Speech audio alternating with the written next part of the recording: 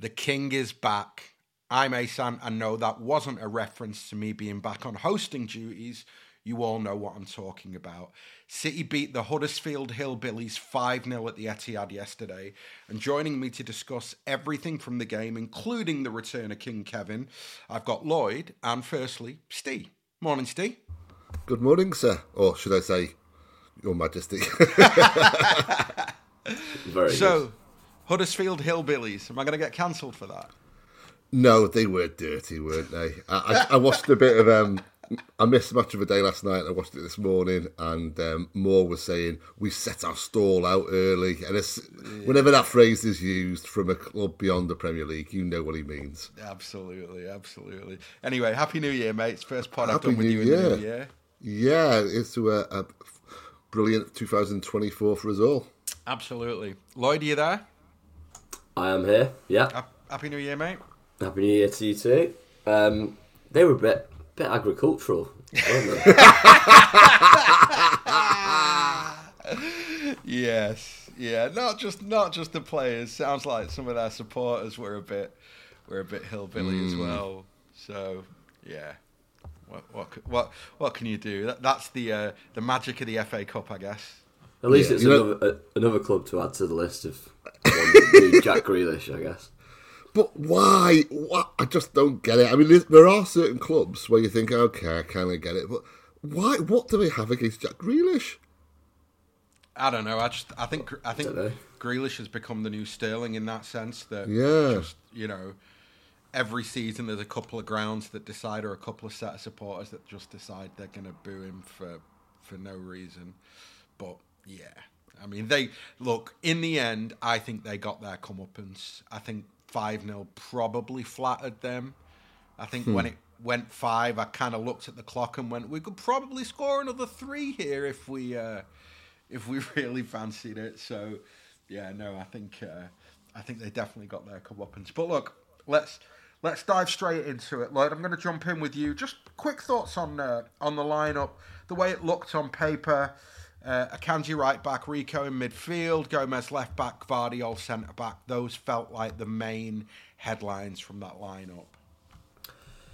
Yeah, I'm a big fan of the lineup actually. I thought, guys that needed a rest, i.e. mainly Rodri really, got one. Walker on the bench for I think what feels like the first time this season. Rico playing in midfield. Yeah, like you say, Gvardiol at centre-back rather than kind of that marauding left-back role that he's played a lot. And yeah, I mean, I thought if we're going to play Gomez, this is probably the right game to do it. And said on the preview, I think it could be a record in terms of City having possession and how little possession Huddersfield will have. So like a midfield of Kovacic and Rico felt fine. So yeah, I was really happy with the team. Steve? Yeah, it looked intriguing as well. In addition to, Bob, Foden, Grealish, Alvarez, what's not to like there? But that midfield, Lewis, Kovacic, that was intriguing. I thought, I want to see how they play together, how this works. That was a key thing for me. That's the immediate jump out at me. And like Lloyd said, the fact that, Rodder's got a rest, Haaland's obviously still not available. So, in a sense, still resting. It was all good. I really like the look of it. And Huddersfield had been in dire form, so went into it thinking, yeah, we can play, in inverted brackets, a weakened lineup today and absolutely get away with it. So I was pleased there to see a lineup. Well, look, just staying with you, the game kicked off before we get to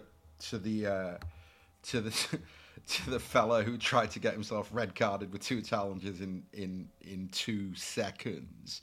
How dirty did you think Huddersfield were once the game kicked off?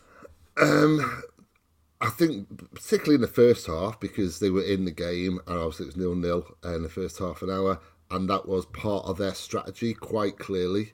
I think it kind of was less so in the second half, but in that first half there were some challenges going in which were dangerous. And Chris talks about this all the time, doesn't he, when he's talking about reffing on the pod. It all comes down to, if you're endangering an opponent, We always kind of focus on intent and, kind of how malicious a player is by his reputation or whatever it may be. We use different metrics to what referees and the law actually use, which is basically, are you endangering an opponent there? So you look at that second challenge, for example, which saw a yellow card, that could have easily been a red. He wasn't in control of himself and he used both feet. And there were other challenges as well. A lot of head injuries and kind of, stray arms and all the rest of it. I mean, agricultural is a perfect way of saying it, or just downright dirty. Lloyd, should Matos have got a red? Probably not, but I think it was close. It was probably an orange card, I think, is how I'd describe it. And yeah, I mean, I think the other word to emphasise is like control. He had no control in that challenge on Akanji, and actually he ended up actually sweeping both of Akanji's legs. So he kind of takes his first one out, and then it's Akanji, because of the force, ends up kind of catching his left knee in the ground, doesn't he? And I think that's what he goes off for, injury-wise. But it was nasty. I mean, he came down on his right side really hard, and then kind of his left kind of catches in the turf. So I thought it was close. I mean, if you combined it with the elbow, you could definitely have sent him off. Kind of putting them together, but yeah. Okay. I mean, I think you've been pretty generous there. I think it's a straight red. I don't think there's any. I think if there's VAR in the FA Cup, I think he goes for a straight red. I think it's a terrible tackle. And I think also if there's VAR, they probably look at both the incidents, because I think the elbow on Rico, which it happened so quickly that it took me a second to realise that it was the same player that had done both things. And as soon as I realised that, it's like, how is that just one yellow card? I'm sorry. He could have got 2 yellows. Could have got a yellow for the elbow and then a yellow for the challenge on Akanji. Nobody would have complained, and he would have walked immediately. And that's possible as well, right? Did we not have VAR yesterday? I thought we did. No. I was under the impression that there wasn't any VAR. No, but he mentioned it in commentary, though, in something like the 85th minute, which really surprised me. So I don't know.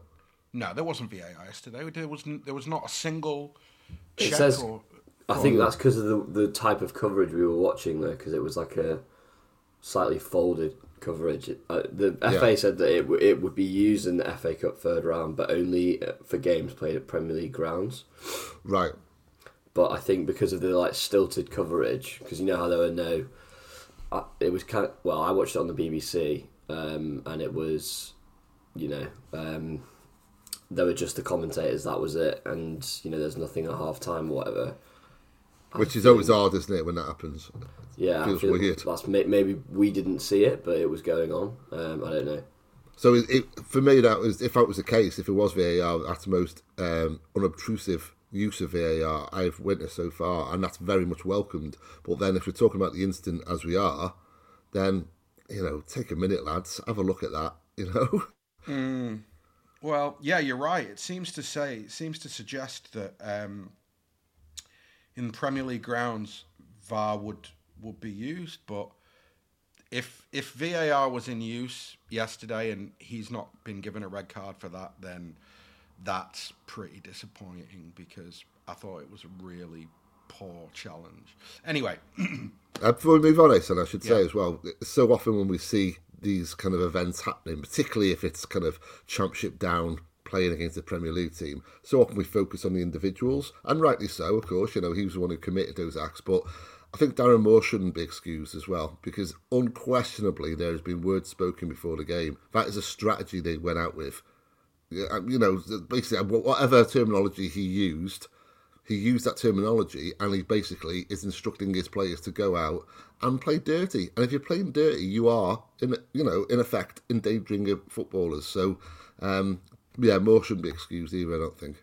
No, definitely not. And I guess that I always land on the side of, I expect the officials on the day to deal with something like that, and I felt that moment in the first half. And you don't want to see, particularly in a tie like that, you don't want to see them get a man sent off because it's a dead tie anyway. And then if they're down to 10 men, then it's even more of a dead tie. But at the same time, for me, it was a red card. For me, the challenge on Akanji was a red card, let alone if you factor in the elbow on Lewis and then the challenge on Akanji. So, and if VAR was in play, well done, VAR, for being useless again. So, Lloyd, how does City cope with their dirtiness? And did you feel that we slowly started to impose ourselves with our passing and movement? Yeah, I thought it was quite a slow start, actually, from us. I think it took us... Because, even though the kind of front four were relatively first team, everybody else was a bit more kind of rotation. Or there were players, a lot of players there that aren't used to playing in combinations with the other, for example. So I think it took us a little bit of time to work out, okay, how do we get Foden onto the ball? Because they were basically 5-4, not even 1 really. It was almost like 5-5, wasn't it? Yeah. In terms of their structure. So it was about working out where's the space, how can we get Phil on the ball? And yeah, it took us a bit of time. I thought we were a bit slow and there was a little bit of sloppiness. So I thought, for example, Bob had a great game in the end, but I thought first 20 or so, first 25... gave the ball away a few times and got into that really good position with a great little jig on the top of the box coming in from the right, and then a bit of a poor shot and gave the ball away a few times. But I think we worked it out after about, I'd say 25-30 minutes, and then obviously managed to get Foden on the ball, and that was basically the direct result of the first 2 goals. Steve, obviously we get the 2 goals in quick succession. Talk me through Phil's killer finish from... Did Alvarez... Was that a cross? Was it... What was... He doesn't seem to look up. He just seems to blam it in a certain direction. Blams it, yeah. and Phil, being Phil, manages to control it and then blams it into the back of the net. Yeah, I don't know. If it was a shot by Alvarez, it was a very bad one. The finish by Foden, it's clinical. And I bang on about this, and I will continue to bang on about this, and I fear that I'll be banging on about this until Phil retires in many years' time. It's an aspect of his game that is just overlooked. I don't know if it's taken for granted by people or overlooked, but it's one or the other, or both. He's so clinical. I mean, anytime he misses, he doesn't miss by far. He'll hit the post or, just go the other side or whatever. And that's a lot of the time it's because he's trying to be too precise and aim for the corners too much. But the lad is just a clinical finisher. And he could be, if you strip away a lot of his other attributes, because, you don't want to sacrifice those. You have to play him where you play him. But if he wasn't that kind of player that he is, kind of all silky and, superb at going in the pocket and his movement and his touch and all the rest of it, he could be one of the greatest centre-forwards that the Premier League has ever seen. If he just... I honestly believe that. If he was of a different makeup, if he was a number 9 and maybe a bit taller, it has to be said, if add another couple of inches on him, and if he was just an outright centre-forward, he would be one of the absolute very best, because that lad is clinical. He knows where the goal is, and he blams it, but he does it with such precision, to such an extent that when he gets in positions, you basically, you never assume he's going to score, but you always assume that it's going to be there or thereabouts, to lend an Andy Townsend phrase. Yeah, absolutely. I think it's probably... It's probably why he hasn't played in midfield sooner for City. I remember Guardiola saying a couple of years ago that when somebody's got the... And bear in mind that 3 years ago, we're talking about false 9 City, right? And around that period, I think that Pep said that when you've got a player like Phil who's got such a natural sniff of scoring goals, you want him as close to the penalty area as often as you can have him. So, you're right. I do think the last sort of 12 months or last season, I think he had a stop-start season last season, and I think his finishing in general in 2023 has slowly improved, which is something that I wanted to see. But I think if you go back 2-3 years, it's always been, to a degree, very natural to his game. Lloyd, the second goal that we score, which I love that goal. Talk me through that goal. Thanks for listening to the first 15 minutes of the show. To listen to the full podcast and all our contents, including reviews, previews, analysis, quizzes and much more, go to 9320.com to sign up now, or simply click the link in the description. So what are you waiting for? Go to 9320.com now for the best, most passionate, impartial coverage of Manchester City and beyond.